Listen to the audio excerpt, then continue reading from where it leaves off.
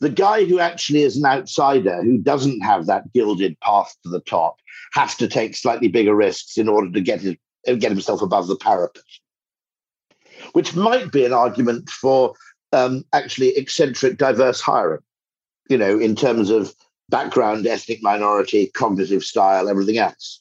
That, different people have different attitudes to risk. And there's an argument that if you've got nothing to lose, you can take risks. Or if you're very, very rich, you can take risks because you can afford to lose. Turn it up. You're listening to the Marketing Millennials podcast. I'm Emily Ferguson. And I'm Daniel Murray. Get ready, because we're taking you on a journey with today's marketing leaders and tomorrow's top stars. Let's go! No BS, just a fun, unfiltered industry conversation with the game changers behind some of the coolest companies from around the globe. The one request we tell our guests: stories or didn't happen. A big welcome to our marketing fam. Prepare to turn the up.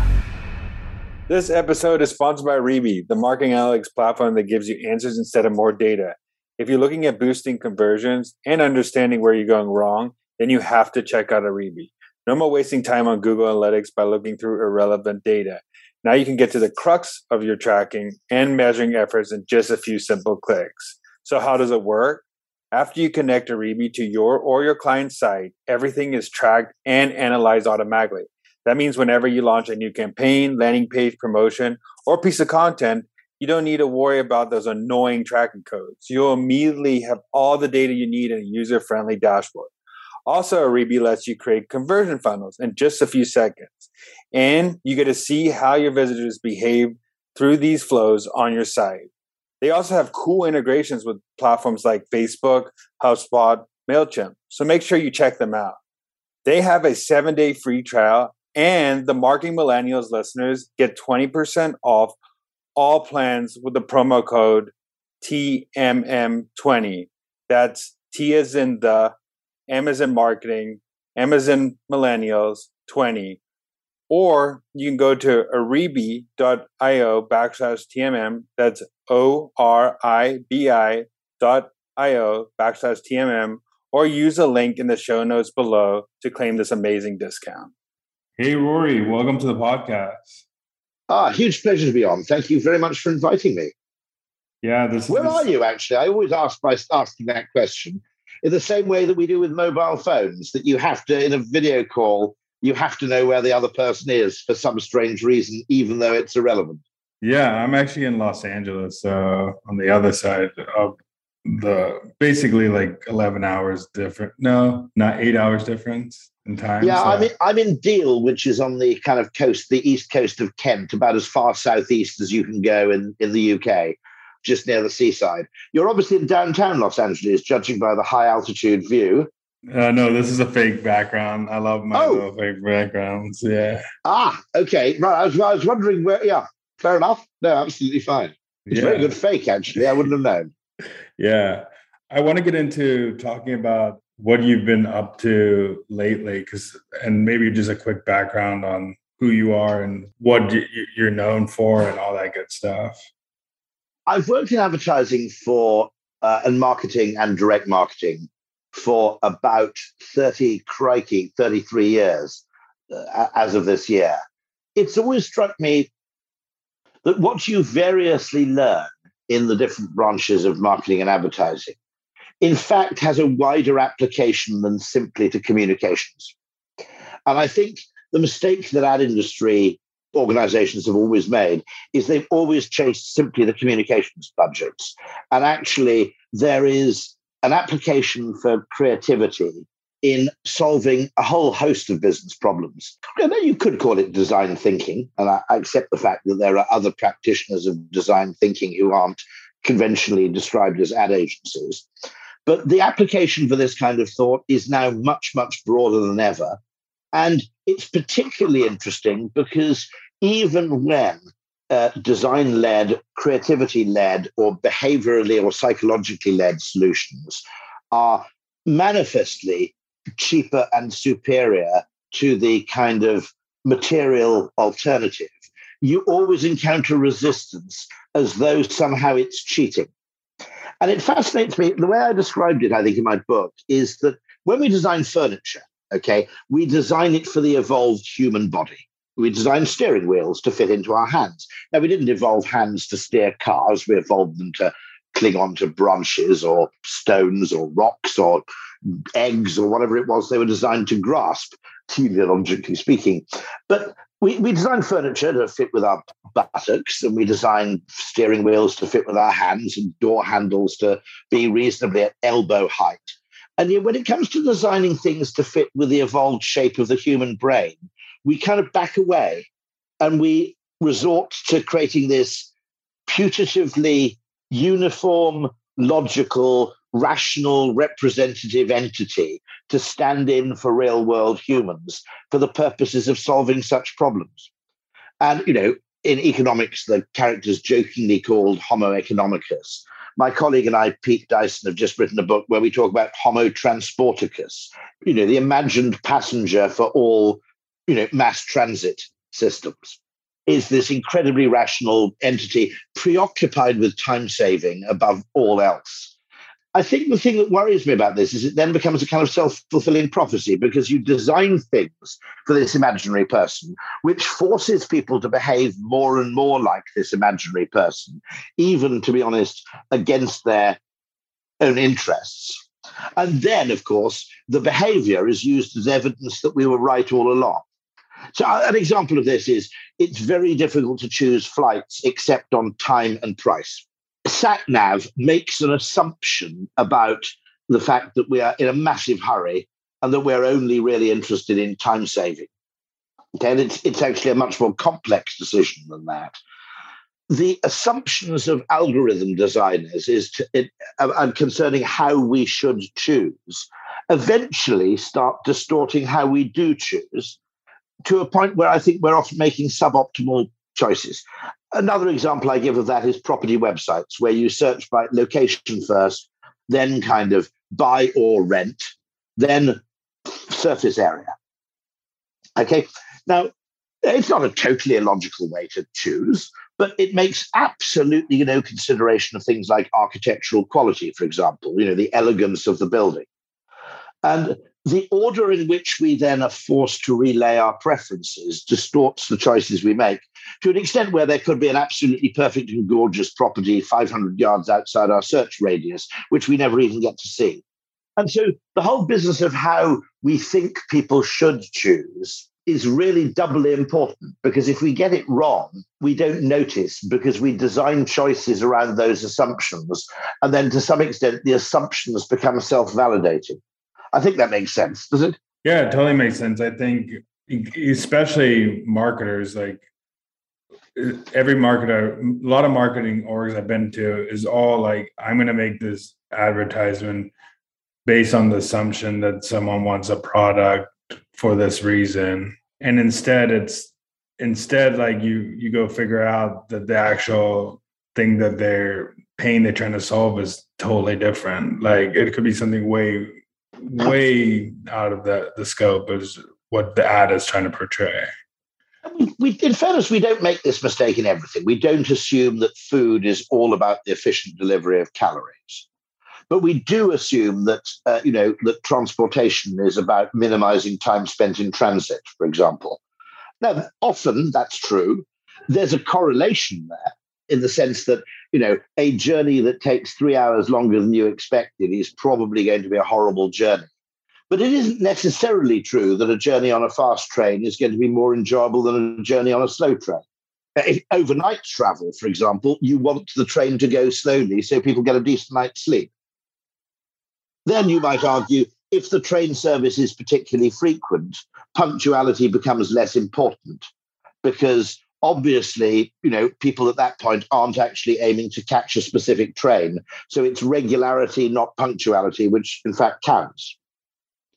And so understanding that the standard metrics we tend to use, they have a certain value in removing the worst of an experience, perhaps. But there's also a law of diminishing returns. I mean, I think with speed of travel, you come up against the laws of physics, apart from anything else. It's simply dangerous and uneconomical to move things through air above a certain speed, 300 miles an hour. Now, by the way, I mean, I'm not using this as a total anti-train argument by any means. I think the United States is grossly lacking high-speed rail, in fact.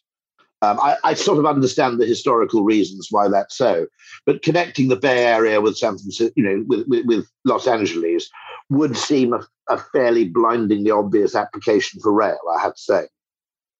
I agree too, because flights, especially in the two airports, are always either delayed. You can't land in the Bay Area a lot of the times because fog. So I know that from experience. Yeah. Yeah. So there's all those things. And it's kind of interesting, though, going back to what you said about like overnight trains and stuff like that, but also like GPSs, right?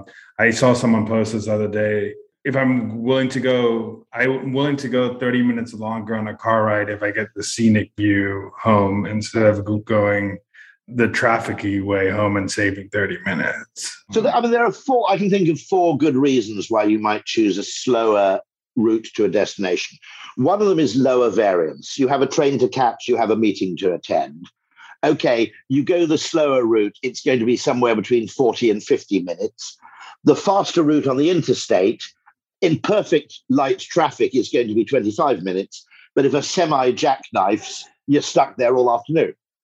And actually, if you want to make your meeting, or at least not be embarrassingly late for your meeting, you might trade off low variance for high speed. Then another one would be scenery. A third one would be a preference for keeping moving over being static. So quite a few people make that trade-off. They'd rather 40 minutes spent rolling along at 15 miles an hour than a shorter period where you're stationary infuriatingly, for 10 or 15 minutes of the journey.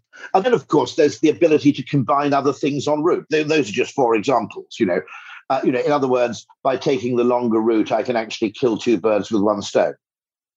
Yep. I mean, they're all perfectly valid reasons. And SatNav tends to, fail. It doesn't account for any of those. Yep. It doesn't say, do you want the low variance route? Do you want the scenic route? Do you want the constantly rolling route? But, we just find being static massively, it creates, I suspect it's related to kind of claustrophobia, but being stationary in traffic is an order of magnitude worse than being in slow traffic. Particularly, actually, funnily enough, one of the things I've noticed, I've just bought an electric car, and with adaptive cruise control, slow traffic's actually pretty chill. You just effectively set your distance between you and the car in front. You outsource your driving to the guy in front. It's not nearly as painful as it was. Whereas being stationary is just kind of annoying. Yep. See, there's all those considerations that aren't made in the map. Like, are you driving a Tesla versus driving a old Jeep, let's say, that doesn't have any comfortability or something like that?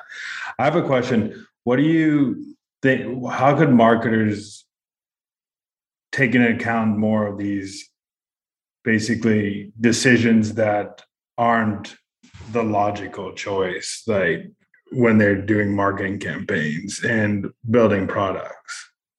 It's always difficult because there's this asymmetry which I always remark upon, which is that creative or imaginative or counterintuitive solutions always have to be presented to rational people for approval, but it never happens the other way around. If you come up with a rational answer to a question, you never say, well, before we enact this, let's just go and share it with a bunch of comedians or wacky people or creative people or designers to see if they've got a second opinion. Okay, you're just allowed to plow ahead because what you're proposing is eminently rational. But just because something's rational, just because something makes sense, doesn't mean it's necessarily optimal. It's simply the answer to the best question you've asked so far. But if someone comes along with a better question, there's a better answer. I would argue that Uber owes part of its success to the fact that it didn't ask the question only, how do we get cabs to people very, very, very quickly? And that would have been a kind of predictive algorithm and simply having more cars. Okay. It also instigated the map, which answered a more interesting question, which is how can we make waiting for a cab feel comparatively less frustrating? There are times when actually I regret ordering a cab because it's now going to arrive too early. I wanted the cab to arrive in 15, 20 minutes and the damn thing's going to arrive in 3. And I was kind of enjoying the party, but I wanted to catch a train. And Uber, by giving you a sense of control and a sense of kind of certainty over the arrival time of the car, completely transforms both the experience of waiting and what you can do with that time. You can make a cup of tea if you know the cab's arriving in 15 minutes, whereas if you don't know if it's going to arrive in 3 minutes or 12, you can't really do anything. That's simply an answer to a better question. And this is where rational people, I think, often go wrong. They ask a banal question, answer it, typically a question which is highly suited to a rational, optimal answer. They optimize for that question and then pat themselves on the back and walk away, knowing that they're free of any risk of blame or responsibility because they have acted rationally. But of course, it's not a crazy thing for people to do if you're a bit of a careerist, because it's much, much easier to get fired for being irrational than it is for being unimaginative. And so we always face this problem of the asymmetry where, wacky people, I think rightly, by the way, have to present their thinking to more rational people for a cost-benefit analysis, a feasibility study, that kind of stuff. But you never get the rational people doing it the other way around, do you? I wonder if a comedian has a better take on this. One thing that I think you've said before, which I think is really interesting, is the way marketers are compensated aren't aligned with making bigger risks like stock traders are compensated for taking those. Well, no, I mean, that's true of anybody in a corporate or institutional setting has much more downside risk than they have upside opportunity, really. Okay. There's a Hollywood story, isn't there? A little like Trading Places, if you like, where the outsider makes it into an organization. Now, if you're an outsider in an organization, arguably your risk profile is slightly different because you have a disproportionate incentive to make a name for yourself in a way that the Princeton graduate probably doesn't. The Princeton graduate is, I've got a job at this white shoe law firm, don't fuck it up, okay? Now, the guy who, I suppose that's what Suits is about, in part, okay? The guy who actually is an outsider, who doesn't have that gilded path to the top, has to take slightly bigger risks in order to get himself above the parapet, which might be an argument for actually eccentric, diverse hiring, in terms of background, ethnic minority, cognitive style, everything else. That, different people have different attitudes to risk. And there's an argument that if you've got nothing to lose, you can take risks. Or if you're very, very rich, you can take risks because you can afford to lose. And that people in the middle tend to become highly conformist. And I think there's something interesting there, because if you think about it, I think there's a wonderful way in which Amos Tversky, in a conversation with someone else, partly explained loss aversion in this way. He said, if you think about it, we're here, I think they're at Stanford at the time, I can't think of that many things we can do now that could make our lives inordinately better. But I can think of 1,000 things we could do now, having an affair with the dean's wife, stealing a mug, okay? There are a million things you could do that would make your life inordinately worse, just using misgendering someone. I mean, life is actually quite a minefield. So when you look at it, and particularly corporate life, now, you're right, someone in a kind of trading or investment community, there's a reasonable symmetry between their upside opportunity and their downside risk.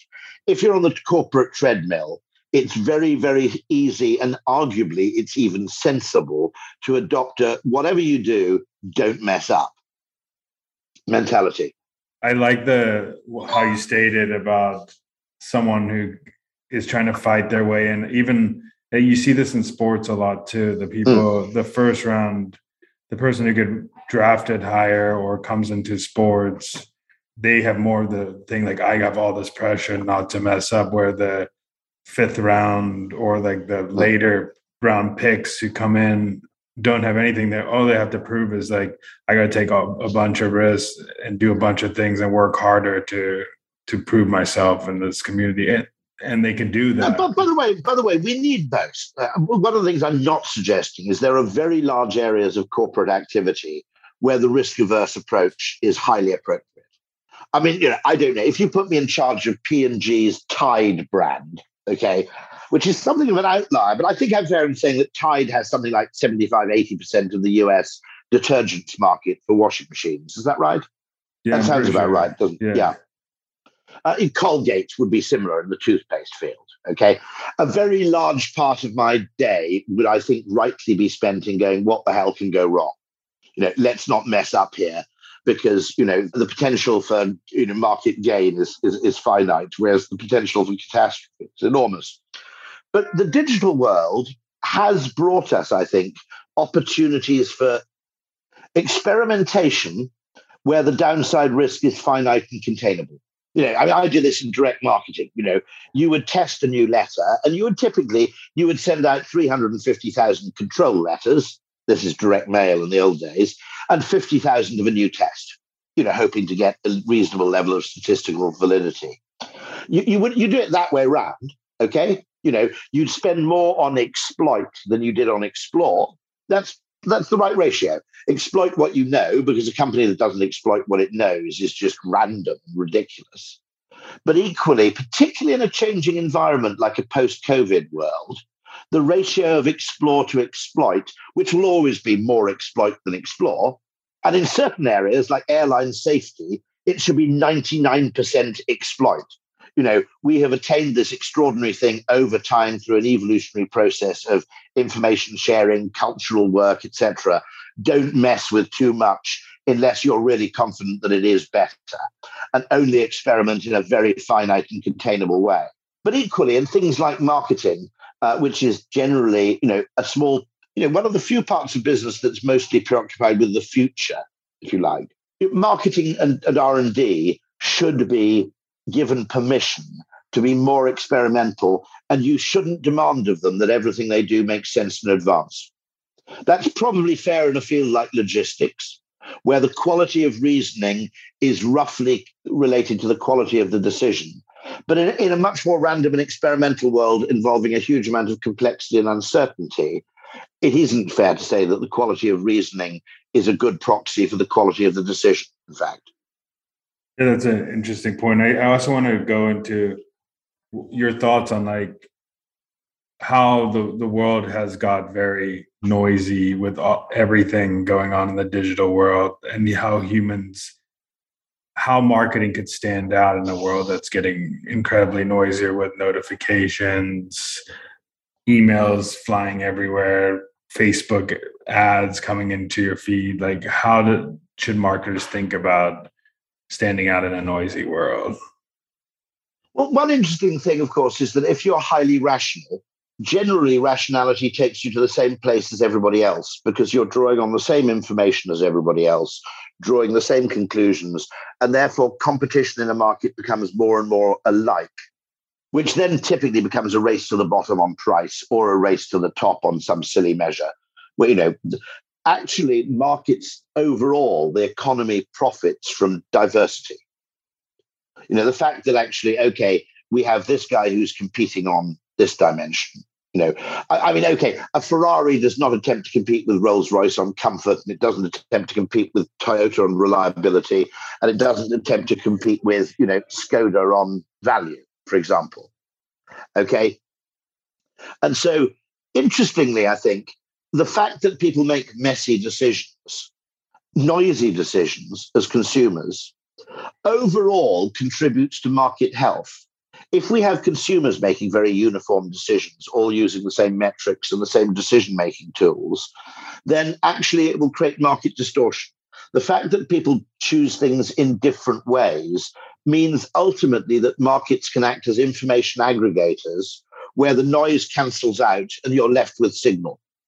I'll give you an example of this. Okay, if everybody in America, I always joke about this. I'm not going to make this joke, but I always joke that Americans partly choose cars on the number of cup holders. Now, that is not true, okay? But if everybody chose cars on fuel economy first, acceleration second, comfort third, what you'd end up with is cars that were highly economical, but extremely ugly, not very comfortable, etc. The fact that lots of people with different preferences all effectively exercise a kind of vote through buyer market power as consumers essentially means that we get cars that are pretty good across the board. They don't prioritize one particular dimension at the expense of others.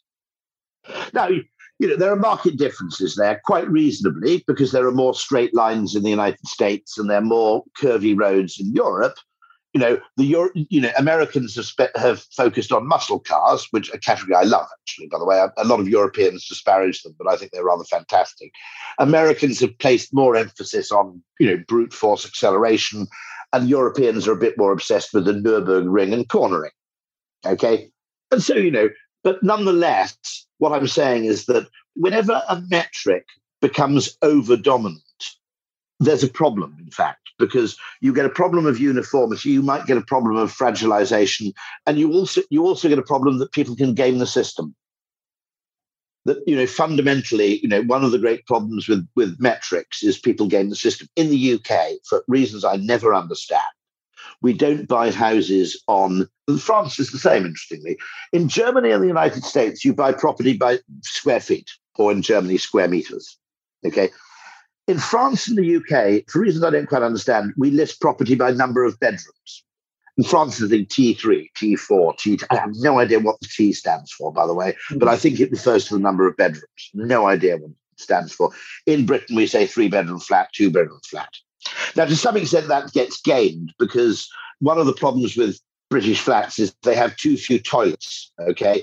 They generally might have one toilet upstairs and not one downstairs, and some of the other rooms are far too small, like the main living room, simply because if you make the living room larger, it doesn't actually turn a 2-bedroom flat into a 3-bedroom flat. So what you do is you add on a stupid 3rd bedroom.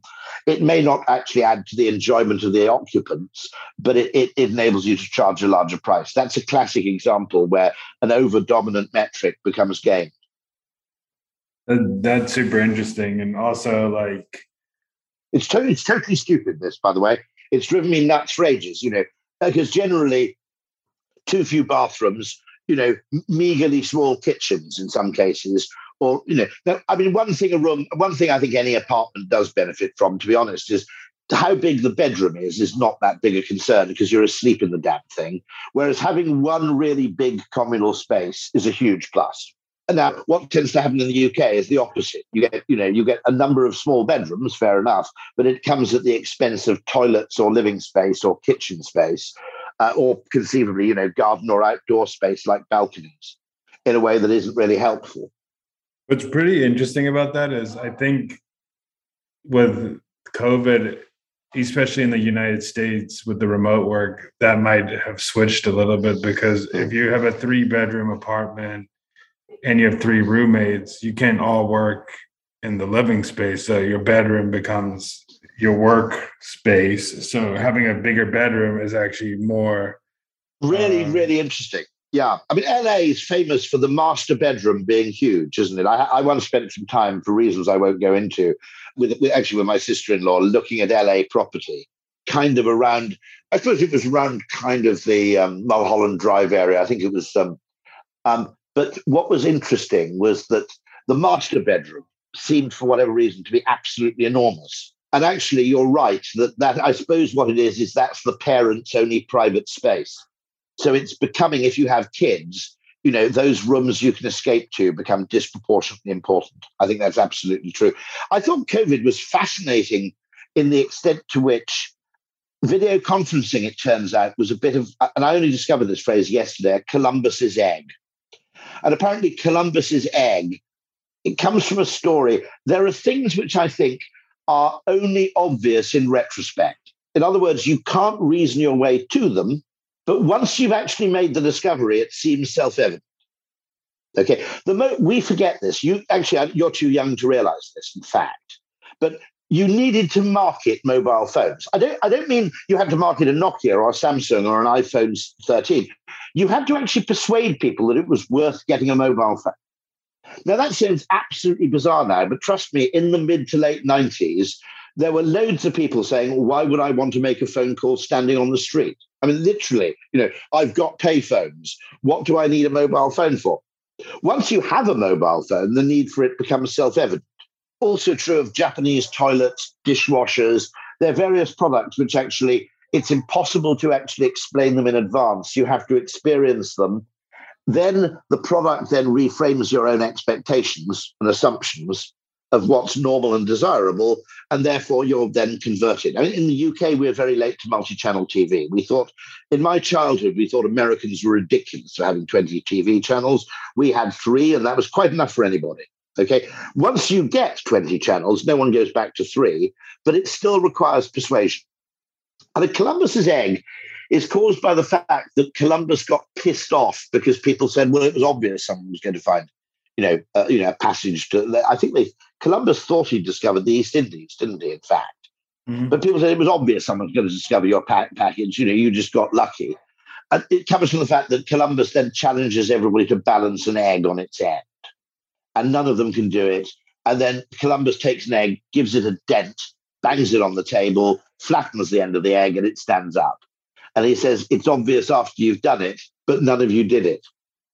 And I think there's a very interesting thing there with Columbus's egg, which is that video conferencing, we sort of knew in theory that it offered desirable benefits, but we didn't really believe in them until COVID forced us to experience it. It was a kind of collective experiment in solving a coordination problem.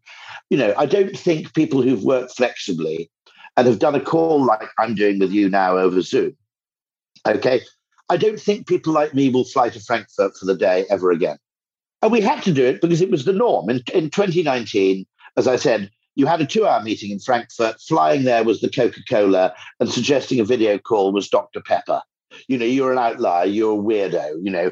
If the video call went wrong, your ass was on the line.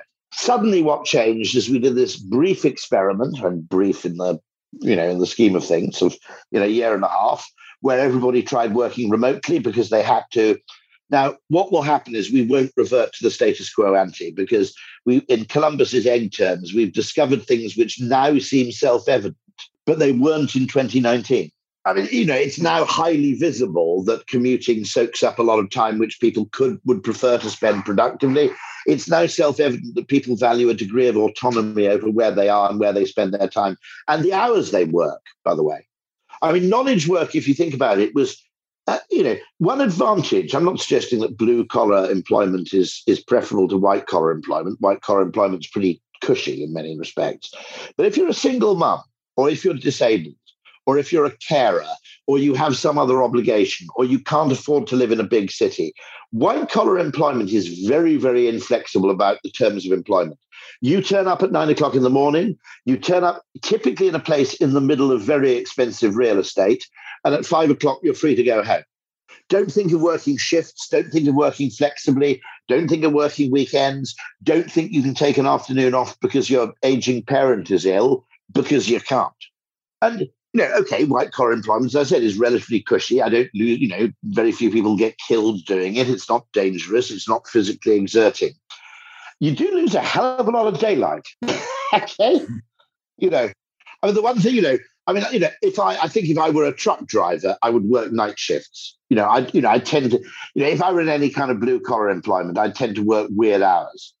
Because being free and having leisure time when everybody else is at work is particularly valuable and enjoyable. But again, it's something you only discover when you've done it.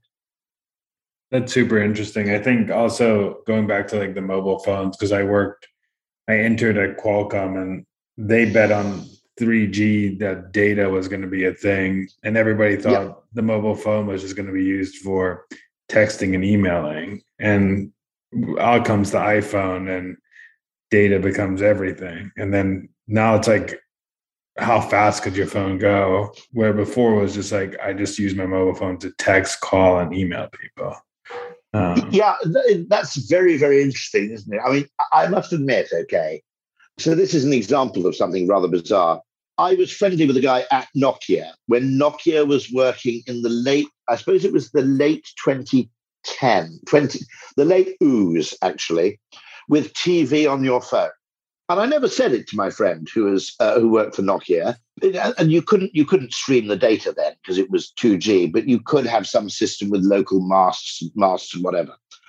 And I must admit, I remember thinking, okay, you're kind of getting slightly wacky here. Do we really need TV on the phone?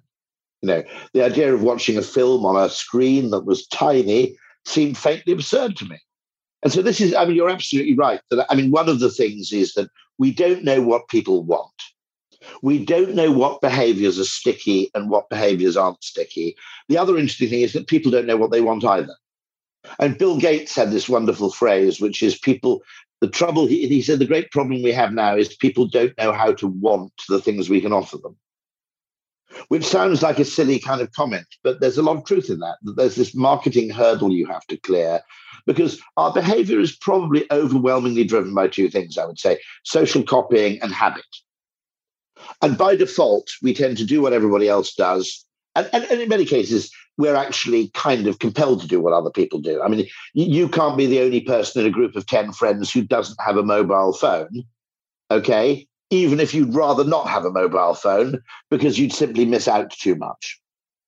Okay, so social pressure, social conformity, and social copying is one of the kind of big gravitational large forces of behavior, and the other one's habit. And what that means is that changing the behavior of the first people is disproportionately difficult. I mean, you might argue, I could make a case, even though the people doing these things are rich, I could make a case for tax breaks for electric cars on that basis, which is you're asking someone to take a social risk. You're asking someone to break with everything they know about what an automobile is, okay? Some inducement to get them to take the first step. Once it reaches critical mass, by the way, do you have an electric car? Do you not? You obviously have a car because you live in Los Angeles, but have you gone electric yet or not? No, because right now I don't drive that much because of working at home. So for me, like the choice of getting a car, back in, if I was still commuting, I would get an electric car because it's just easier, more like what you just said before, comfortable, easier, more enjoyable. But now there's no commute. Like a car is just somewhere to get somewhere now. To me, it's not something that I need to be in every single day. I'll give you a lovely example of how very intelligent people. I've got a friend who's got a letter from a very bright guy. I'll name him actually, Guy Kawasaki, and he's proposing before Uber a kind of car service. And he literally gets the answer. This is, bear in mind, pre-Uber. I don't know the date. I think, it's the early teens, late ooze. Okay, pre-Uber era. The answer is, interesting idea, but Americans don't really take cabs much. Maybe in New York is the answer. Now, I imagine Uber in LA is pretty massive now, is it? It's huge, yeah. Absolutely huge. Now, funnily enough, LA didn't have that much of a cab culture, did it, 20 years ago? It was much more a drive yourself culture. So drive yourself or get someone to pick you up culture. Yeah. Yeah. But it was very interesting how, that certain products basically change the rules about what people want. And therefore, demanding that you can only experiment with R&D around products that people already say they want is fundamentally a mistake, because the process of innovation is kind of recursive. It's a little like Winston Churchill's point, which is we shape our buildings and then our buildings shape us. That, having a mobile phone, having a car in the first place, it's very easy to be anti-car if you've never owned a car. The problem is when you own a car, it changes your expectations of autonomy to an extent where non-car forms of transport suddenly feel worse. The electric car, by the way, the interesting thing, by the way, with the electric car, fairly confident prediction. Once 3 of your close friends have electric cars, you'll find it comparatively easy to buy one. Okay, once you're the 4th person among your group of friends, solar panels are apparently the same. You're much more likely to get solar panels if a neighbor or several people in your street already have them. And so there's this human instinct of effectively do what everybody else does, don't do anything weird, which requires a degree of kind of effort to overcome. I wouldn't have gotten, I'll tell you this very, very simply, I wouldn't have bought an electric car at all if my brother hadn't bought one first. Now, the big advantage there is my brother is an astrophysicist, and he was previously a physicist and a mathematician. He understands all this Maxwell's equations shit. He can tell me, okay, okay, here's the difference between a 7 kilowatt charger, a 50, and he actually was able to overcome my various fears with a degree of reassurance given his scientific background that basically meant, okay, I'm going to take the plunge. If I hadn't had him to chat with, I would have gone petrol.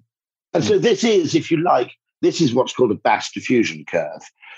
Technologies which basically take a sigmoid path, early adopters, weirdos, eccentrics, and some of those things remain stuck there forever. CB radio, never really made it mainstream. I don't know if you remember that trucker radio, there were people who thought it would become mainstream, that cars would routinely just have CB radio. Never happened, okay? Then there are things like the mobile phone, where the sigmoid curve goes all the way up to sort of 98%. Of course, mobile phone ownership is more than 100%. There are more mobile phones in many countries than there are people. But then it does plateau. And then you're in the replacement, not the market growth phase. But I mean, understanding that curve is really important, I think, because one of the mistakes I think marketers make, if you're obsessed with financial return on ROMI, return on marketing investment, okay, as a short-term measure, you'll find it very easy to advertise when the market's growing fast, but you'll find it very difficult to justify advertising expenditure when the market's in an early phase. But it might be in that early phase when the advertising is in fact most effective, because it's creating it isn't necessarily creating immediate sales, but it's creating normalization around the product. Yep. I mean, even what you just said about, I think, going back to the point of how you made the decision to get an electric car, like marketers can attribute that to something, will probably be like, oh, yeah, he probably saw an advertisement of that car. But really, the thing that made you make a plunge was your brother talking to you, getting through. Do you know my suggestion, by the way, which I suggested to a South African electric car brand? I said, when someone buys one of your cars, give them the right to nominate 2 people they know for a 4-day test drive. Because selling to the friend of someone who owns an electric car, I think the guy who you need for this is people like Nicholas Christakis, who really understand network effects. But generally, I think what you saw with mobile phone penetration is that it was a kind of network spread. I don't know what kind of network precisely, but eventually you reached a point where enough of your friends had a mobile phone where it actually became a decision not to have one. In the early days of mobile phones, it was Dr. Pepper. You had to explain why you weren't drinking Coke, why you had a mobile phone. And then you hit this tipping point where you actually have to justify not having one. And there are products, by the way. I've been evangelizing the air fryer. Have you got one, by the way? Okay. Yeah, they're so amazing. Yeah, and I always said, look, here is a product that is simply waiting for its tipping point. And I kept arguing to Philips, why don't you just advertise this thing? Because I said, look, we may get the timing wrong, okay, let's be honest, but the advertising is likely to accelerate the speed at which this tipping point emerges. Why don't you advertise? And they could never make the business case because it was kind of too early. And now they probably have to advertise air fryers like crazy because there are loads of competitors and imitators in the market. But it's a classic product where it's Columbus's egg product. Multi-channel TV, the mobile phone. I think the electric car is actually a Columbus. I can't envisage myself. Very interestingly, okay, the plan was me get electric car, replace wife's car with petrol car, so that we have one gasoline car. We had one gasoline car for longer journeys to have an emergency. Once I got the electric car, my wife basically is now getting an electric Mini. Mm-hmm. Okay. Now, to be honest, if I hadn't had the electric car first, I would have stuck, but the electric car basically changed my idea of what was desirable about a car. And so driving around in a car that's belching fumes and which makes a noise when you're stationary now just feels annoying. Okay. Also a point you made, which is how the world's a little bit shifting with social media, is a lot of people are building up that community network before they even build a product, because then they could figure out what they could sell to it with all the influencers and stuff. You see a lot of like Kim Kardashian building brand, like a Skims for herself, and people are buying it because she's the influencer. So a lot of people are building the network before they even build the product. Kind of like the air fryer was built before there was like a community around the air fryer. You don't have kids, do you? But this is the toughest question. We always regard, when our kids say, what do you want to do when you grow up? I want to be famous. Okay. You go, no. It doesn't work like that. You work very, very hard, and then you make money, and eventually you end up famous. And the idea is get rich, then famous. Okay. From a probabilistic standpoint, I'm not sure my kids aren't right.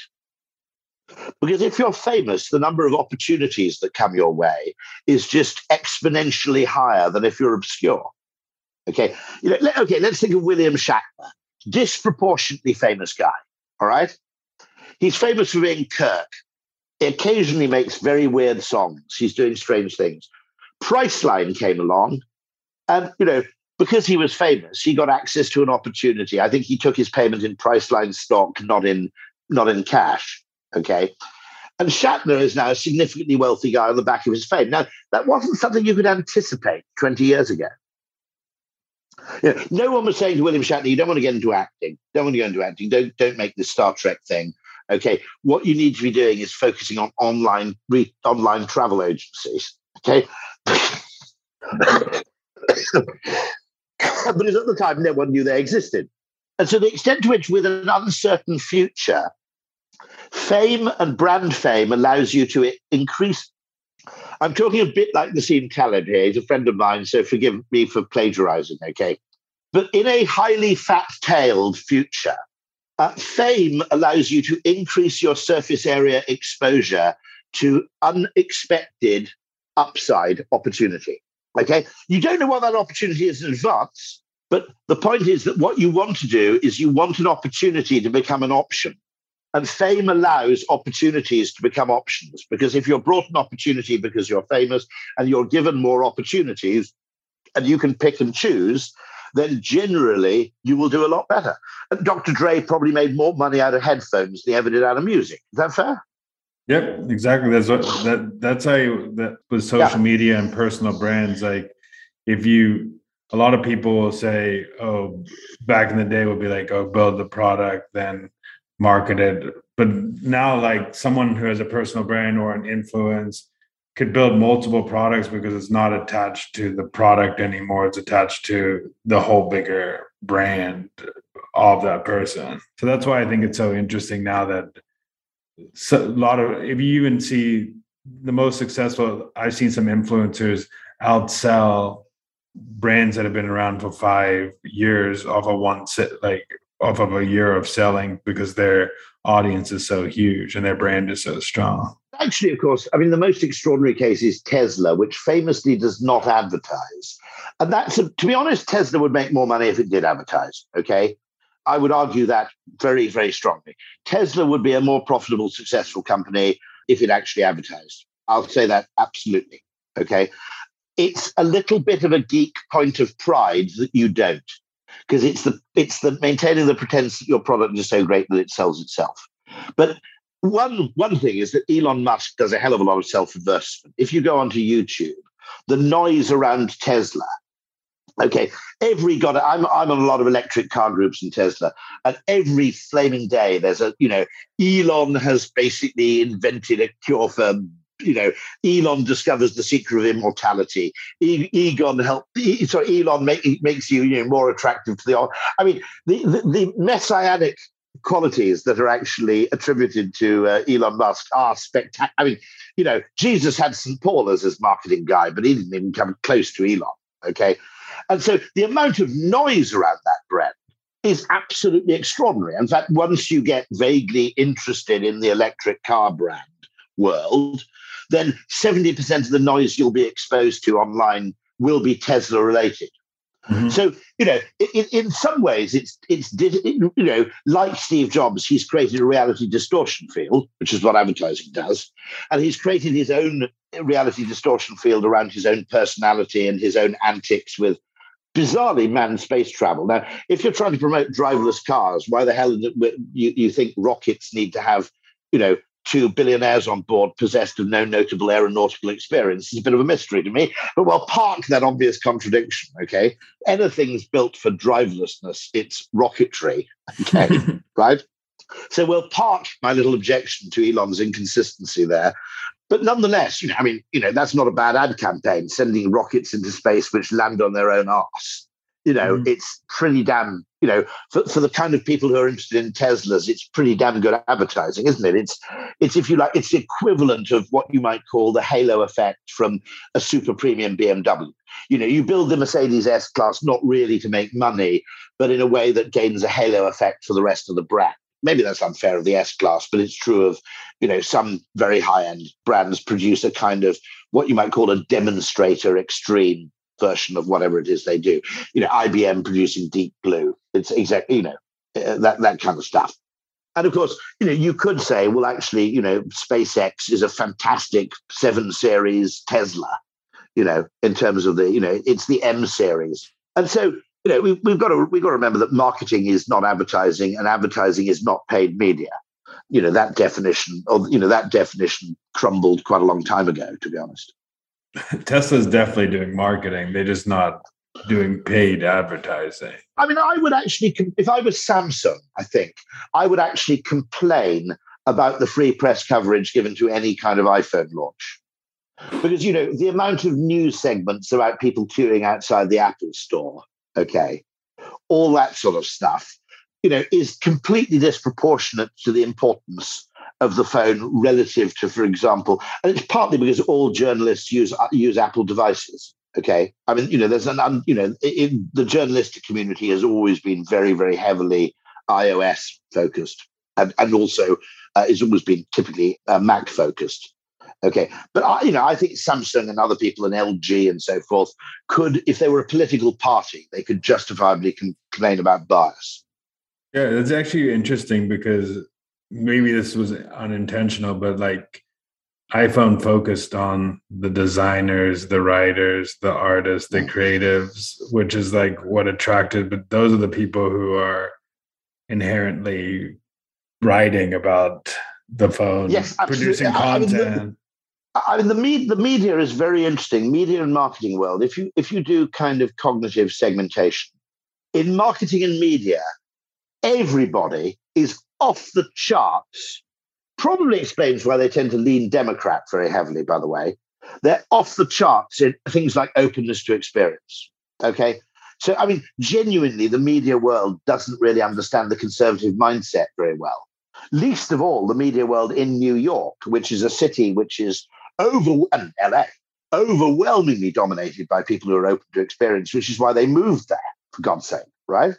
And I do argue that actually, I think that advertising employees understand Audi buyers, let's say, or Tesla buyers. I think they understand those people very well. I don't think they understand the people who buy Ford F-150 pickup trucks nearly as well as they understand the people who buy Minis, for example.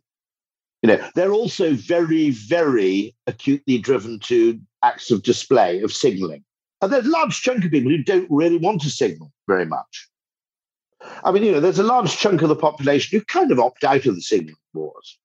And marketing people, by being absolutely preoccupied with certain, signaling behaviors, and not only the signaling of, clothes, luxury goods, etc., but the signaling of, exotic travel or political opinions. My friend Rob Henderson, you must interview him, actually, very, very interesting evolutionary psychologist and social commentator, really. He's a Los Angelino, brought up in foster homes. Now he then went to the USAF, which kind of rescued him from a life of destitution, and then went to Yale, and now is in Cambridge in the UK.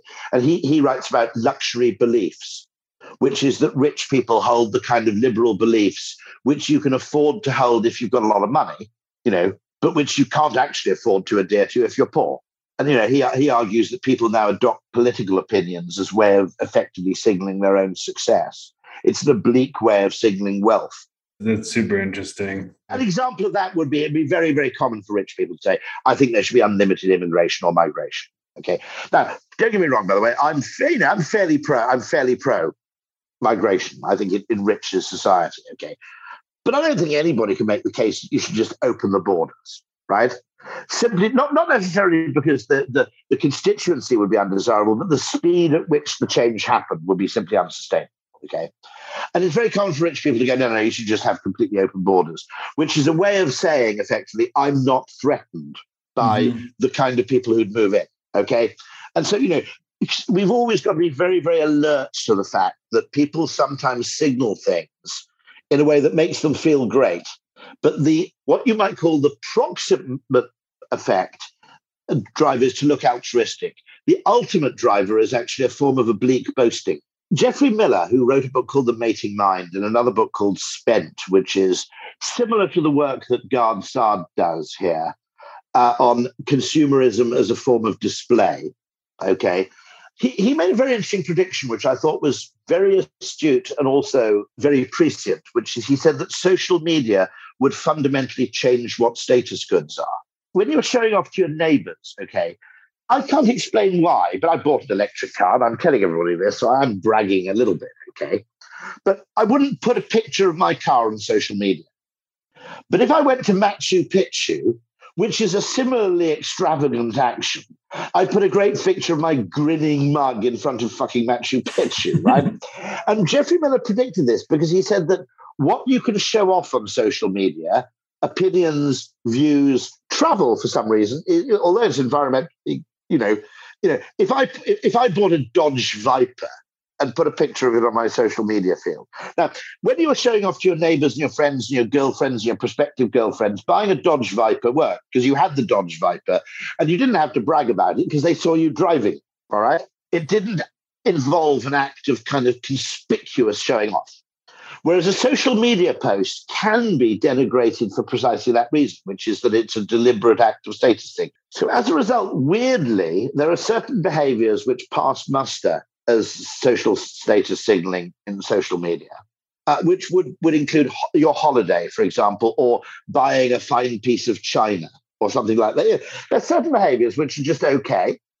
And there are certain behaviors which were okay, like buying a Dodge Viper, okay, which for some reason on social media don't play. And Miller's prediction was that whole patterns of consumption would reshape themselves around the means people have to actually show off about them. I mean, it's an issue with the environmental movement, which is you can talk a bit about my electric car, okay, but it might make just as much difference if I replaced my boiler with a heat pump, okay. We can on this channel, okay, have a 15-minute conversation about electric cars. If you want to have a 2-hour conversation about electric cars, I've got the content there. Heat pumps, okay. You can't really. I mean, it's a pretty nerdy world to show off your new heat. Nobody ever pulled because they had a heat pump, right? Yeah, it's really, really funny. Hey, ladies, I've got a heat pump. Form an orderly queue. It's never going to happen, is it? Right? What's really funny is what you just said is like a lot of like for environmentalists, the buying, like they will buy things that will signal that they're environmentalists, but if it comes down to saving money and there's no chance of signaling, they'll go the saving money over like the environmental choice. But the other side, the outside perspective is that they're very the clothes they wear, the car they drive, like the outside perspective. Oh yeah, yeah. So that distinction, and there's a great paper by Kevin Simler, which is about advertising as social imprinting, which is that advertising creates the meaning that people can then convey through their use of products. So it's necessary for advertising to be mass media because it's not enough for me to know. I need to know that everybody else knows. So the association of Corona as an outdoor beer needs to be common knowledge in order for it to be adequately signaled. So Kevin Simler's point about that. And Simler makes the point, he said, things that are consumed entirely privately, can you name a brand of bed linen, for example? In fairness, mattresses, you can. That's a slightly weird one. But, okay, there's a very big difference between things that are consumed in a social setting and things like hemorrhoid cream, which generally aren't. I do know a brand of hemorrhoid cream, which is Preparation H, but that was advertised not through social imprinting. It was simply a way for people to know, there was a cure for hemorrhoids. Okay, that was very simple advertising, problem, solution. But a very large part of display advertising in mass media. Now, you might argue that for Preparation H, digital media are doing a great job. because all you need to reach with, do you have Preparation H in the US? It used to be a hemorrhoid cream in the UK anyway. It's the only hemorrhoid cream I can think of. Okay, but hemorrhoid cream is pretty good in digital media because you just wait for people to search for piles, hemorrhoids, arse grapes. Farmer Giles is Cockney rhyming slang for piles in the UK. Okay, but you look for those search terms, you sell them Preparation H, job done. They don't need to know that any of their friends know anything about Preparation H. Indeed, they prefer that they didn't. Okay. But then if you take an opposite decision, which is something like clothing, which is consumed in a public setting, it's worth noting, by the way, that Apple, okay, never really got anywhere in the desktop computer market. It had a bit of success with the iMac, okay, which was, again, it was a computer you put in your living room rather than the study because it didn't look beige, okay? But with the exception of the iMac, Apple is still way, way, way number 2 in terms of desktop and to some extent laptops. So in the more public and visible world of the iPhone and the tablet, Apple predominates. And so it is really interesting that Apple enjoys market dominance in direct proportion to the public nature with which the product is used. Yep. I mean, they were smart with, there's like that story about like Steve Jobs, like how he argued how the Apple logo was supposed to be put on the back of a Mac because it's public and people will see the Apple logo when they're walking around. It still sort of drives me nuts that it's sort of upside down because it's designed to be the right way up when seen by others, not when seen by the person who's opening the laptop. Exactly. And the fact that it has a light on it is wonderfully gratuitous, And it is very interesting and it's also interesting that the iPhone 5C, that cheap versions of iPhones don't really work because people who are cash constrained would rather have a second-hand iPhone and pretend that it's an old iPhone than they would have an iPhone that signals the fact that you never paid the full price for the high-spec model. Mm-hmm. So all attempts, I think, to try and move down market fail because in signaling terms, you're up against the option of having your dad's old iPhone, which is cooler. It's cooler to have your dad's iPhone 10 or whatever it is than it is to have a brand new, iPhone Lite, as it were.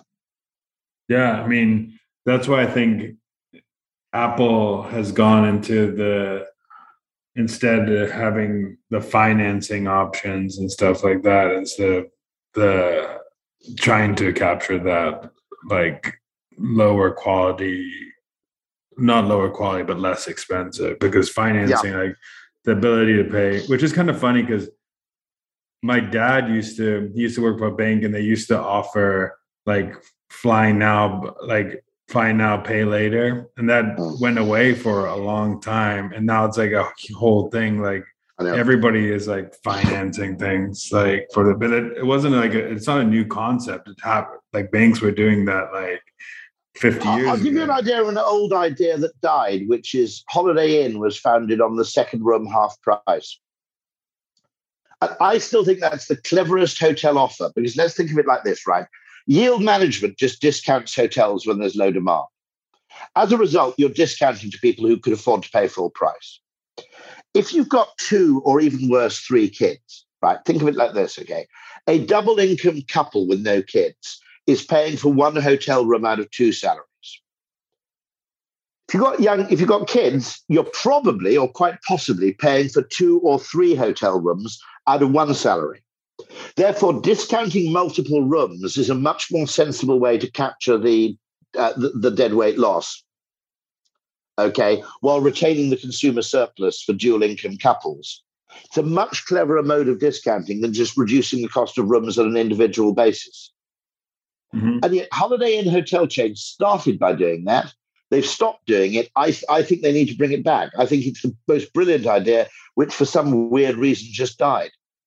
That is, I mean, I just know like, even for me, like costs of hotel rooms right now are like insane. So it would totally make sense for a hotel chain to do that. Like, especially with a lot of hotel chains have inventory just sitting there and not being used. which is crazy to me. They rather just like no. I'll give you another example of this. In London, I've always suggested you have a kind of Amazon Prime arrangement where you pay a hotel chain £100 a year. It wouldn't have to be that much. Okay, literally $100 a year. Okay, in the US, and the deal is that after 10 p.m., if there's a room available, you can have it cheaply. And the idea for that is it's a solution to people who get pissed in London, are too drunk to drive home or even go home and pick up their car from the station. Okay, they've got a meeting the next morning. Okay, it's going to cost them £80 to get a taxi home to the suburbs. Okay, why not offer them one of your empty rooms for 55 or 60 on top of the membership fee? Yeah, I agree with you. I think that hotels, one of the things is that, yield management was a brilliant thing. I mean, let's be honest, okay. Robert Crandall, I think, was the guy who pioneered it at American Airlines. He was a genius. Still alive, actually, I'm delighted to say. Really interesting guy. He invented the frequent flyer program. He's kind of the don of airline CEOs in my particular pantheon. But I think we need a new phase of yield management and revenue management now in hotels and airlines. I'd love to, I think behaviorally we could experiment with far more intelligent things. If a great arrangement would be, let's say you're a hotel chain, you want to attract families, you have a deal which is if you book and you stay in the hotel and the hotel wasn't full when you stayed, okay, we rebate you as a voucher 50% of the cost of the second room. That could be fun. Rather than discounting things by 20%, why don't you say there's a 1 in 5 chance you'll get your flight for free? Build in a bit of gambling. Yep, gamification. That's a hell of a lot more fun. It's a hell of a lot more fun than 20% off, isn't it? Mm-hmm. That is I think there are tons of things, because the problem with economics is it thinks that money is money. No, money is meaning, and the meaning's context dependent. Mm-hmm. And so whether something's expensive or cheap is a product of perception. It's not a product of the dollar amount it costs. And economists can't cope with this because all of their models require the axiomatic assumption that we have this objective feeling of value and that money is infinitely fungible, and we're always conscious of the opportunity cost of $1 spent here could have been $1 spent there, and that we have stable preferences. That it's such a load of bullshit. I mean, it's a bunch of assumptions made for the purposes of mathematical tractability. Really, let's pretend this is like physics. So, in order to achieve that kind of Newtonian certainty, let's make a series of assumptions that are totally ridiculous and that no marketer would have any patience with. But the rest of business operates on those assumptions. It's tragic. What you said this earlier, but you're coming out with a new book. When is that coming out? So the most recent book, co-authored, and actually much more authored by him than by me, let's be honest, but he's a wonderful, wonderful writer and thinker, Pete Dyson, former colleague of mine who's now head of behavioural science at the Department for Transport in the UK. And he's one of those sort of genuine genius. And the book's called Transport for Humans, Are We Nearly There Yet? By Pete Dyson and Rory Sutherland. And it's a book about the psychology of transportation and travel. And by the way, actually, one of the interesting things, I think, is that one of the problems you have with rail in America is that most Americans have never taken a really good rail trip. Mm-hmm. So I think there's a Columbus's egg element to rail travel. If you produced really good parking and you gave people really good train Wi-Fi and seats and an on-table meal, I think people would be converted through use.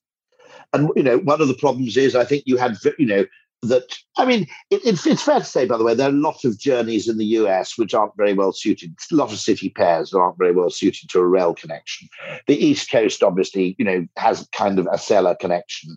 San Francisco, I guess the Central Valley, and then LA, maybe San Diego would be a case in point. I would argue that Austin, and to be honest, I think Austin and San Antonio would be an interesting experiment in high-speed rail.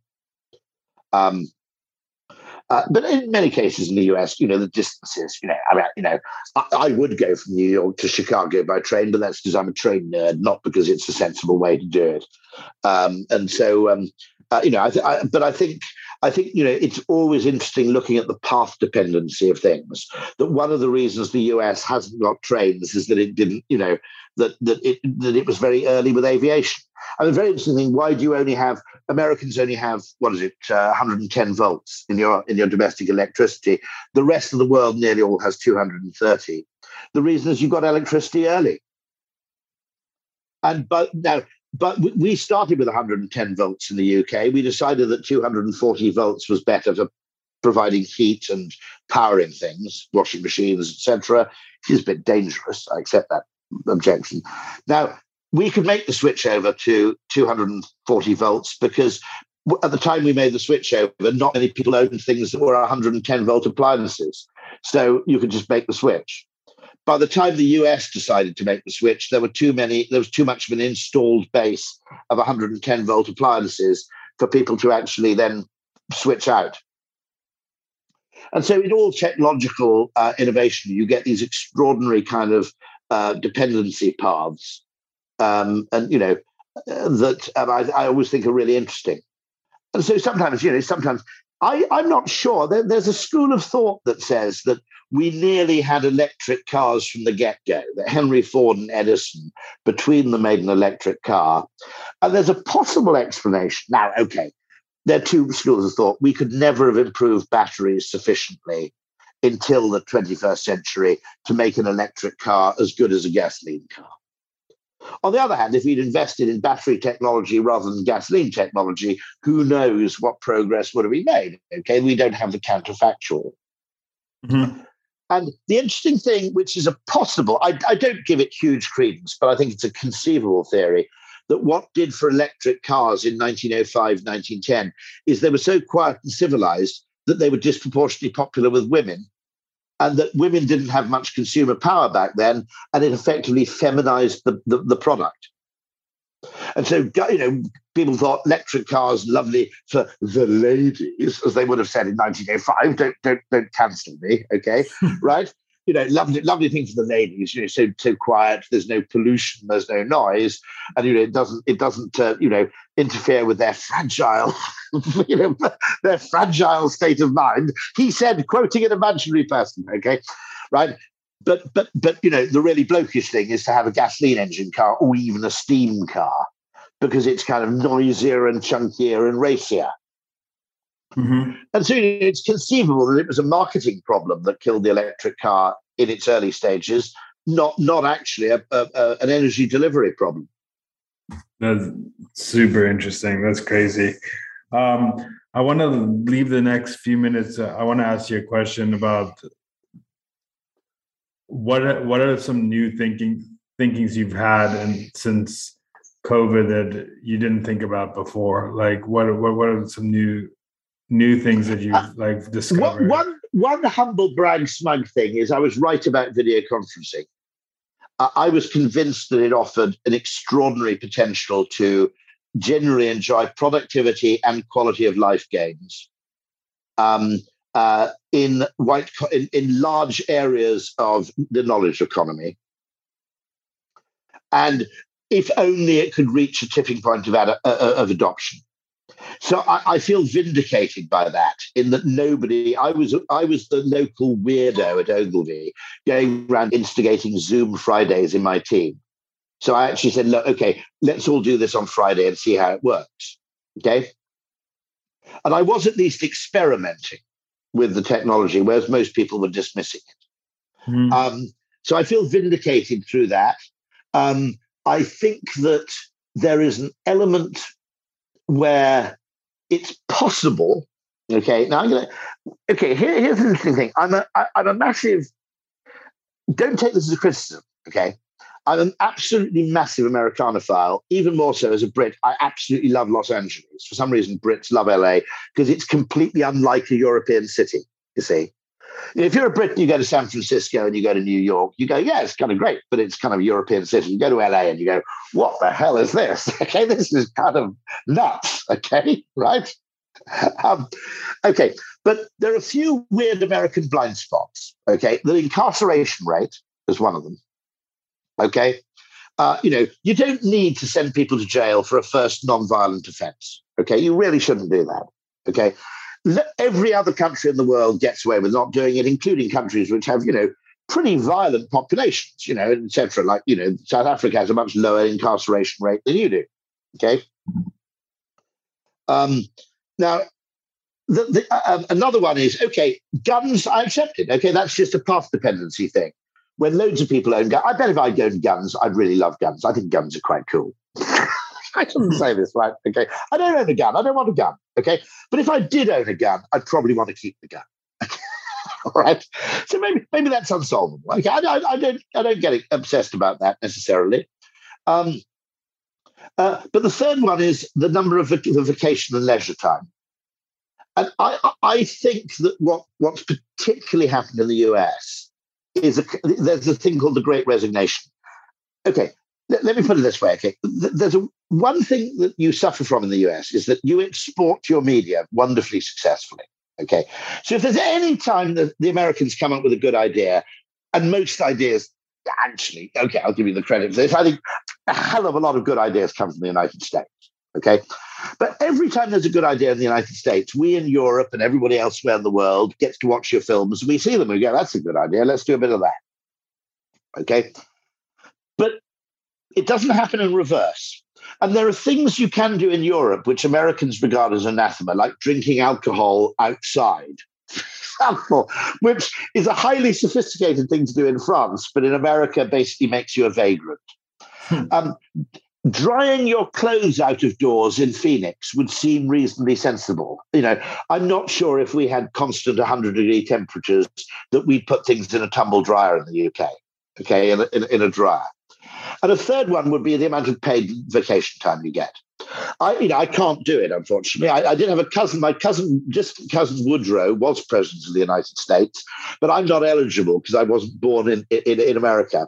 But if I stood, Bernie Sanders is the only person who's actually made this point, that actually I don't know anybody in Britain, okay, who is, even people on the extreme libertarian kind of or hardcore economic right who believe that Britons should have less paid holiday. We get 4, 5, 6 weeks. The Germans get 6, 7. The French get, God knows. They have public holiday, at the drop of a hat, right? And okay, there's a small price to pay in some forms of productivity, although there may not be. In fact, people may actually work better if they're better rested. People may get more exposure to different ideas. People may have better appreciation. Because the other strange thing with the US, okay, is it's totally okay to retire. Exiting the workforce completely is a completely respectable thing to do, okay, even if you do it at 55. Whereas taking 4 weeks vacation makes you the lazy guy. Now, I'm saying that the US is taking the gains from wealth, okay, and converting it into leisure purely at the end of life in the shape of retirement, and at the beginning of life in the shape of higher education, but the middle of life is ridiculously light on leisure and autonomy. And the one thing I'd love to do, I'd let you keep the guns. I get that, it's just a path dependency thing. It's like taking away a car from someone who's owned a car. Okay, the incarceration rate, test it somewhere, please. Because it isn't necessary to have this level of incarceration for, minor drugs offences. It really, it's such a bad idea because, prison is to some extent, a university for crime. Okay, you come out of it disproportionately well qualified to engage in further criminal activity and often disqualified from further honest activity. And it really can't be that good an idea, I have to say. I had this argument with Daniel Kahneman about his book Noise, because I said, yes, you've spotted noise in the criminal justice system in the United States. But both the sentences were, that one person, I think, for a very similar first offence was in prison for 10 years and the other person got 2. And I said, but in Britain, no one would have a custodial sentence for doing that. A first-time offence of cheque fraud, you'd have some sort of shit happen to you, but you wouldn't go to jail. Okay. And I think that, that benefit of the doubt thing, with first offences could be huge. But I think also the leisure thing. Now, okay, all I'm saying is we've nicked tons of ideas from you, right? And the majority of good ideas have come out of the Midwest, maybe infusion of Silicon Valley and so on. But your ability to nick ideas from anywhere else needs to be improved. So nowhere did anybody suggest about the American healthcare debate. Well, let's go and see what the Canadians do, because they all seem to be living fairly hard. Canadians don't seem to be dying on the streets. Maybe just by accident, the Canadians have got this a bit right. It's sort of private in the provision, but the government plays a slightly more active part in the funding. Maybe the Canadians have got it right. But nobody could say that. I mean, it would have been anathema. You don't have to invent everything yourself. Brits, okay, basically go around the world licking stuff. But to give us our credit, we nicked a load of ideas. It's very, very syncretic culture, So, you go to India, we nick a load of stuff. But we also nick the food, and actually, the US, because it's such a great exporter of media, I think, and doesn't import many other media. I mean, I don't imagine, but trust me, okay, it's perfectly possible to sit outside a restaurant consuming a bottle of wine on a summer evening without actually reducing yourself to vagrancy or having to drink it out of a brown paper bag. Trust me, okay, you just have to take my word for this. And so what interests me is blind spots. So what really, really interests me in psychology is things that actually we sort of know but don't want to see or can't see. That's the area that really fascinates me, I think. The air fryer. Okay, once you've got one, no turning back. I got one for my dad. He was 80. Okay, a bit cynical when this bloody great box arrived. He's now like an air fryer evangelist. I mean, he subscribed to Air Fryer magazine, which does exist in the US, by the way. Yeah, there's now actually a magazine called Air Fryer magazine. Yeah, I mean that's crazy. I think what you said. But has the US had a bit of an epiphany on work-life balance? I hope so. I think yes, but I think their idea is like, okay, you can work remote and stuff like that. But I think with technology now, it's kind of made work-life balance like you're always on mentality. Like, Yeah. We've got to work out how to kill this, because this technology has disproportionately been put to use in the shareholder interest. And 20% of it, 30% of the benefits of technology. I'm sounding like a Marxist here. Trust me, by European standards, I'm right of centre, okay? But some of the benefits of technology need to accrue to labour, not to capital, as Carl would have said. Henry Ford, he created the 2-day weekend. Not quite true. I mean, it's oversimplification. But Ford, in his writings, said that we believe that we need to create enough leisure for Americans to have time to consume. If you have a 2-day weekend, it's worth buying a car. I think the American economy would benefit overall if people had more leisure time, because people would spend money on experiences rather than goods, and experiences tend to be a bit more labor intensive, and the value tends to be created locally. Yeah, I mean, that's an interesting idea. I mean, I'm definitely a proponent. I think what's happening is that you talked about I think companies are moving slower on this, but people are moving faster. That's why the Great Resignation is happening, because people are realizing why am I wasting my time doing these things? Why am I having these constraints put on me? I enjoying my freedom. I think for the first time, workers are now realizing what freedom's like by working from home, which they didn't have. And also, I think complete retire. I actually Googled once looking for, because there are huge arguments against having 4 weeks vacation during a working life. And I Googled to see if there's anybody who had an anti-retirement argument, just out of interest. And I only came across one group, which was a group of fundamentalist Christians on the discussion board who believed that the idea of retirement was unbiblical. Now, obviously, if you were ill or mentally incapacitated, it was acceptable no longer to work. But they believed that the idea of stopping work was somehow unbiblical. Now, the only point I'd make about that is I don't think retirement dead up going from 50 hours a week to 0. Whether or not it's biblical, I don't think it's good for you. I think you should taper off. And a lot of people, I think, retire not because they want to stop work, because they want to stop commuting. And previously, we never detached those two things. We never said, do I want to stop work or do I want to stop commuting? Because we saw commuting and work as inextricable, okay, as inseparable. And what this has forced us to do is literally, it's a collective reframing of a problem. And it collectively, we're now asking a different question. And as a result, we're getting a different and probably better answer. Yeah, for me, I think the concept of working whenever you want remotely, all this new concepts that came out of COVID is actually the better way, because you can enjoy life and get your work done when like time permits to get your work done, which like really the metric of success of the work is like, are you doing your work or not? Not like, are you there 9 to 5? Like that by the way, that proxy for productivity being self-flagellation, okay, which I see a lot of, presenteeism, etc. There's a little bit of me which likes my employees to be a little bit lazy sometimes, because it's the lazy guy who actually works out the easy way to do something. I suspect that a disproportionate number of productivity gains actually are pioneered by lazy people. There used to be apparently in the German army this is in the time of kind of the 19th century or something.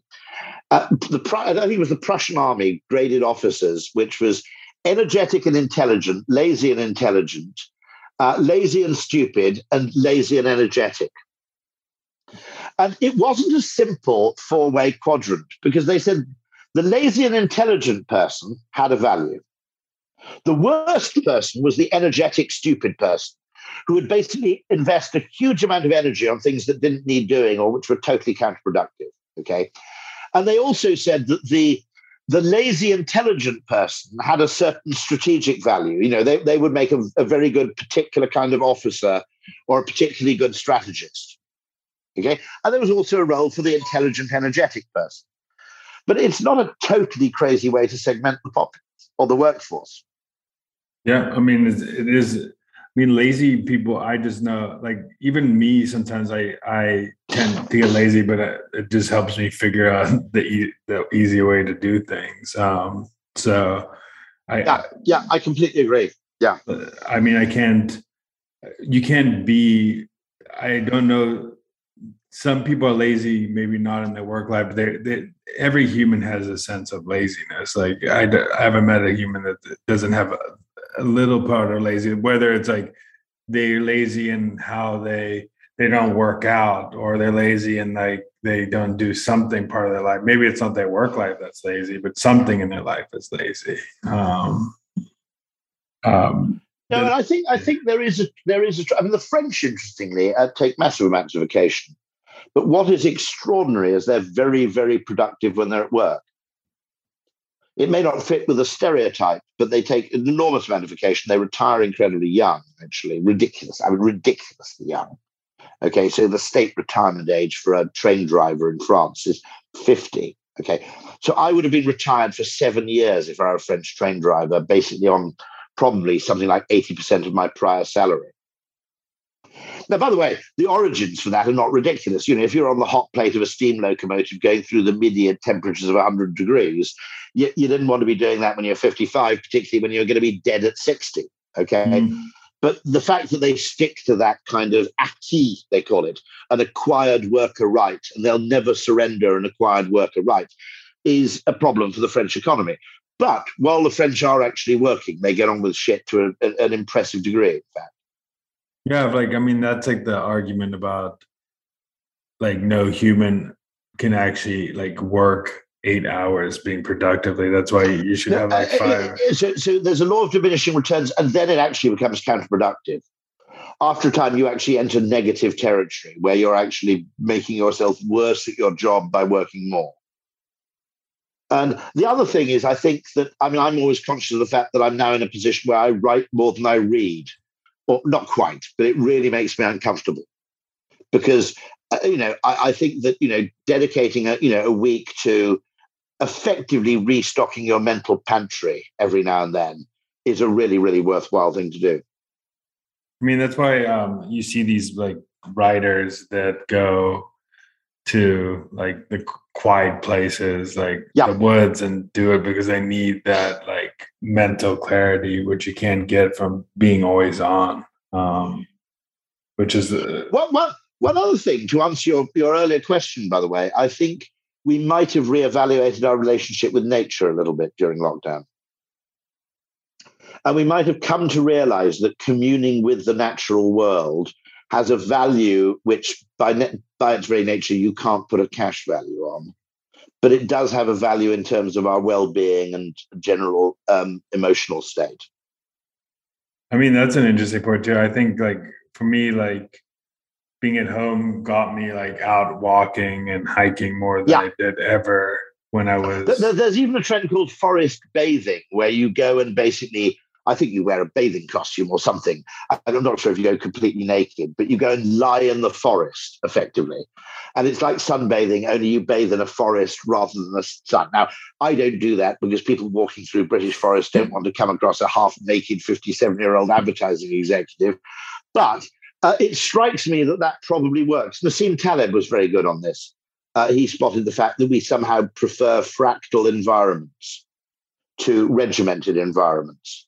Well, I think that you can kind of see a little bit that what happened when remote happened, where a lot of city people started moving to like naturey places, or like outside the city where there's open land and nature and stuff like that. I know a lot of people who moved to like naturey places. As an ad agency, we made a fortune running ads back in the 1990s for laptops, showing people effectively looking at a spreadsheet next to a lake, because that was the fantasy that laptops were sold on. In the event, it was someone sitting in a cubicle with a slightly inadequate keyboard staring at a laptop at 11 o'clock at night. Okay? That was the reality as distinct from the fantasy. But the advertising did tell us that there was something in humanity that we deep down wanted. Okay, and one of the questions I always ask is that futurism is always conflated with urbanism. And I'm not sure, particularly in a country like the US, where you've got quite a bit of space, okay, I'm not sure that's not just an assumption. I'm not sure we know, that people generally are happier in, low-rise housing in proximity to nature rather than in high-density housing at high altitude. There's evidence of this. So why the future is always assumed to be a megacity is an interesting question. It may be because all futurologists have to live in megacities for their work, and they've post-rationalized a necessity as a preference.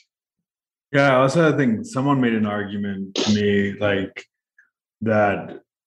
I mean, there is an argument to it. Like when you're in a city, the amount of people that you interact with, that at the intelligence level, whatever, expands like your ideas and makes you think more. Like when you're in like out in the, you don't. I mean, I think it's both extremes. Actually, I think the best mental state is to expose yourself to both extremes and to avoid the middle. Mm-hmm.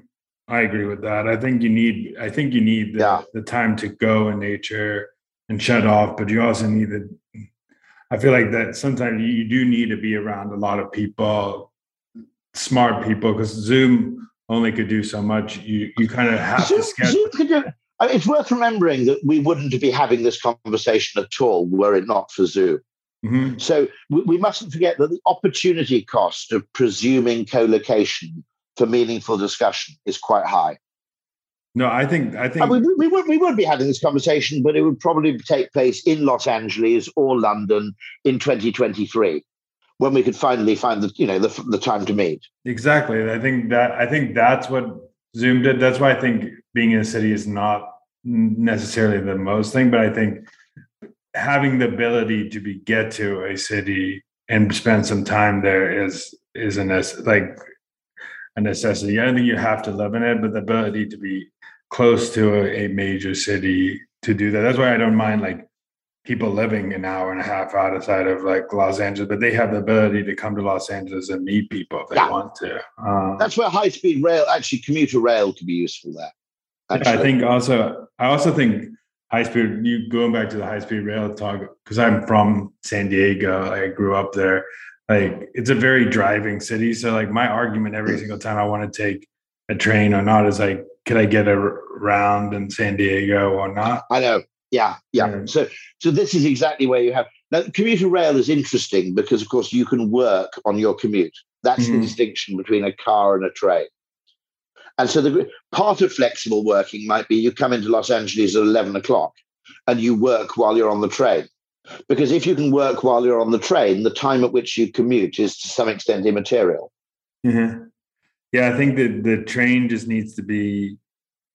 Los Angeles is a weird city, like you said, because it's very like pockety. So the train needs to get. By the way, I also think because it's a car city, it has a fantastic food culture.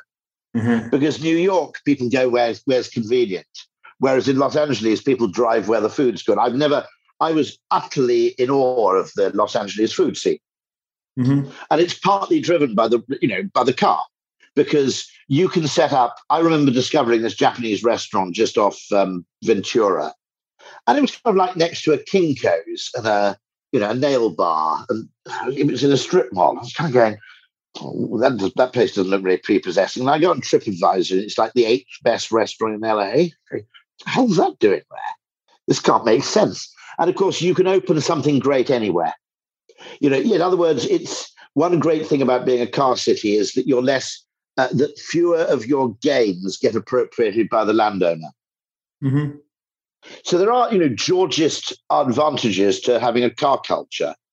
Whereas, if you have a train culture, then real estate next to the station is hugely expensive, and real estate, you don't have that same ability to kind of experiment. That's interesting. I actually read something about how like Five Guys, when they started, they built it not in a very when someone walks by it, they can't see it. So they relied on so they can test out word of mouth of like the restaurant, because it was like hidden. So like people who came, it was hidden. So they that's know that really, really interesting. So they wanted to. Thank you for that. That's incredibly valuable. So they put it in an obscure place so you could effectively distinguish between passing traffic and word of mouth traffic. Exactly. So they knew that people who were coming to Five Guys were people who didn't know that it was walking traffic. It was someone told them about it. Really, really interesting. That is the most interesting. That is fascinating and ingenious.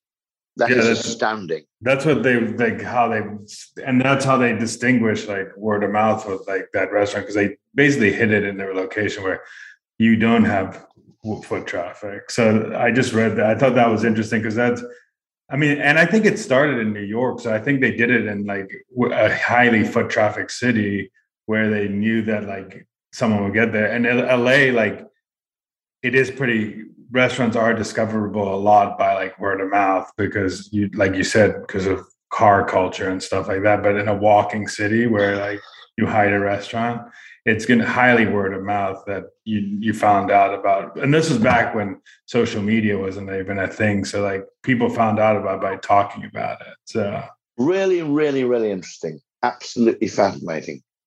Mm-hmm. Absolutely fascinating. I have to dash, unfortunately, because it's 20 to 7 here. Yeah. And tragically, I have to go on to a next call and reply to an email. But this has been a really great, thank you very much indeed for this. Yeah, thank you. Thank you for joining. And I can't wait to pick up your new book. I didn't even know you were writing one. So that's so interesting. Well, at me on Twitter, the link to the podcast when it goes out, because I'd be really delighted to tweet this as well. Cool. Thank you so much for joining, and enjoy your rest of your night, because it's night out there. Talk to you later. It's a huge pleasure. Absolute joy. And how are things in LA in terms of COVID restrictions? Are they fairly minor now? Or is it? Still like mask stuff and stuff. Like they're starting to become a little bit like New York with vaccine requirement and stuff like that. Interesting. But it's funny because if you go 25 miles south to like Orange County, you wouldn't know that it existed, because that's the type of city like Orange County and San Diego are both like that. Like they're very, they're very, I mean, obviously it's a difference between like Democratic and Republican, like in the US, like that's how it goes. But it's funny because like LA is very restrictive, but if you go literally 25 miles south, it's not restrictive at all. Really interesting. Yeah. Fantastic. Yeah. Well, stay safe, stay vaccinated, and really beneficial. I'd be really, really happy to do a return conversation anytime you like as well, because I've really enjoyed this. Thank you. We'll definitely do a round 3 now. We'll do a round 2. 3, yeah. Yes, you're right. Yeah. Okay. Absolutely right. Later. Thanks ever so much. Bye.